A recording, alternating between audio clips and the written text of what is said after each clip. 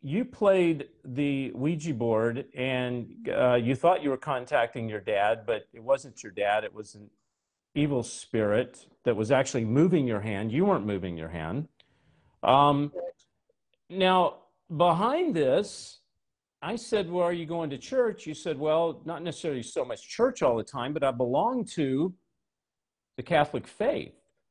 Where is the Catholic Church in all this? What was their stance on it? Well, my mom asked them about. She asked the priest in the church that we were going to about the Ouija board and if it was okay, and they said fine. They saw absolutely no problem with it at all, and it was okay to contact your dead husband, and that was fine. They didn't. Man, I'm telling you, I don't know if they knew, because I know you can only go as far as you're taught. I don't know if they knew and they were just part of the BS scheme, or if they simply didn't know. But either way, that bad advice caused me a lifetime of mental anguish, I'll tell you. And my mother too, because she believed it. She believed everything she was told from them. We were both extremely naive. So the Catholic Church actually said it was okay to play the Ouija board?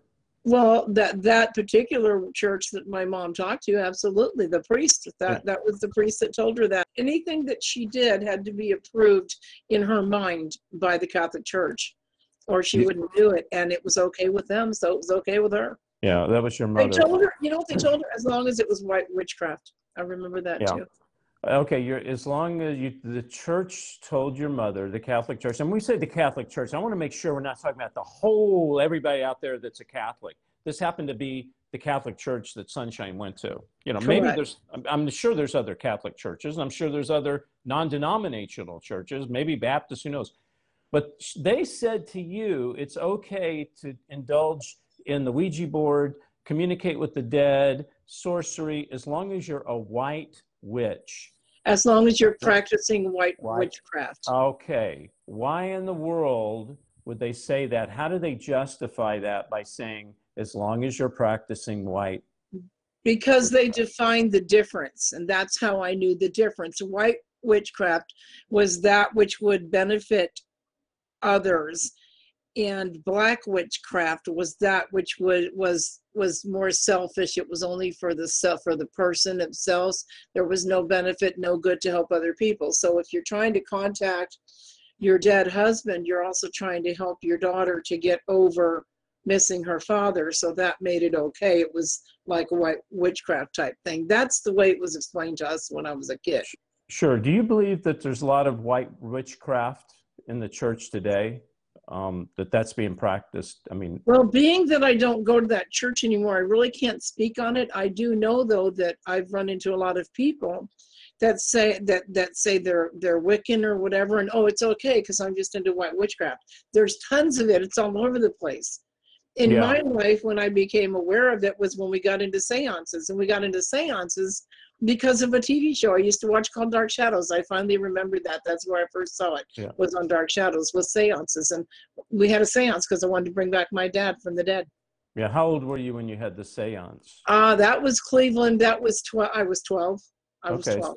So you went another 2 years. When you had the seance, did you bring anybody back from the dead? Did anything happen? Yeah, something happened, and I ran out the door because I didn't want it to continue. It scared the living H out of me. Okay. All right. So you really believe that was demonic spirits that you guys were conjuring up there in the seance? Absolutely. Absolutely, without a doubt. It was. In fact, when I got into an argument, I went into bed one night and I got something very eerie happened, and I woke up and I ran right through the bedroom door to get to my mom. And when I went through the little hallway by my door, the little opening to my door, ice cold, thought it was my dad. I looked right up there and saw my dad. Not kidding, ran right through it. Wow. Yeah, it's very scary. Sunshine, before we go, I need to ask you, you believe you suffered from multiple personalities, DID, dissociative identity disorder, so they call in the psych world. How did this come to be? How do you think you ended up with two personalities, or maybe three, or however many? I'm sorry, I don't mean to cut you off. I apologize. No, that's all right. If anybody remembers the story of Narnia, The Lion, the Witch, and the Wardrobe, there's a scene in there where the kids go in through a closet, and they walk in through the closet, wake up in end up in Narnia. And the youngest girl, her name is Lucy, and she's the one that first discovered Narnia. When my dad died, my brother and I locked ourselves in a closet, and it was from then on that life went weird, and people would ask me story about my life and this, that, and the other. Later on, as I grew up, I got asked, to talk about my childhood, and I gave them the childhood of Lucy because I literally experienced Narnia for 17 years when I was a kid.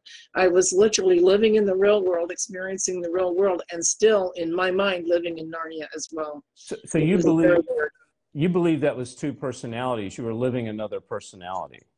Yes, I do. I believe I was living what I thought it was Lucy. I mean, okay. Okay. And I finally got healed, though. Hallelujah.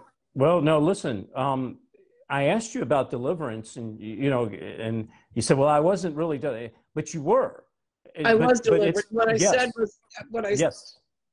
I don't mean to cut you off, but the point I'm trying to make is sometimes we think this deliverance. We use these words, exorcism, deliverance, all that, and we talk about. We think of some event of some emotional event, and it can be where a demon comes out, whatever. But Sunshine, you said something to me. It's very important. I want the people to hear that you were delivered.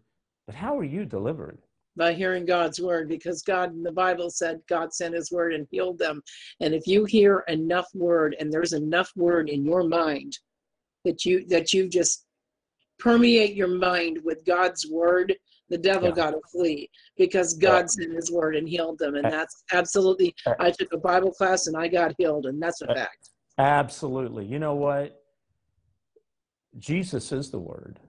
Amen. And when we cast the devil out in the name of Jesus, you can only cast them out in the name of Jesus. I don't believe it's just the name. It can be, but I think it's actually everything behind Jesus. It's the word of God, which is what you were delivered. And I think we don't put enough emphasis on the power of the living word of God.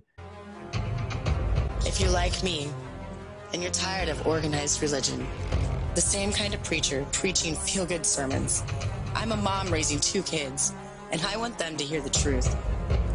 I'm a gatherer right here on David Heavener Live every Monday night, where we learn what it means to be a real Christian, to cast our demons, heal the sick, and fight the good fight.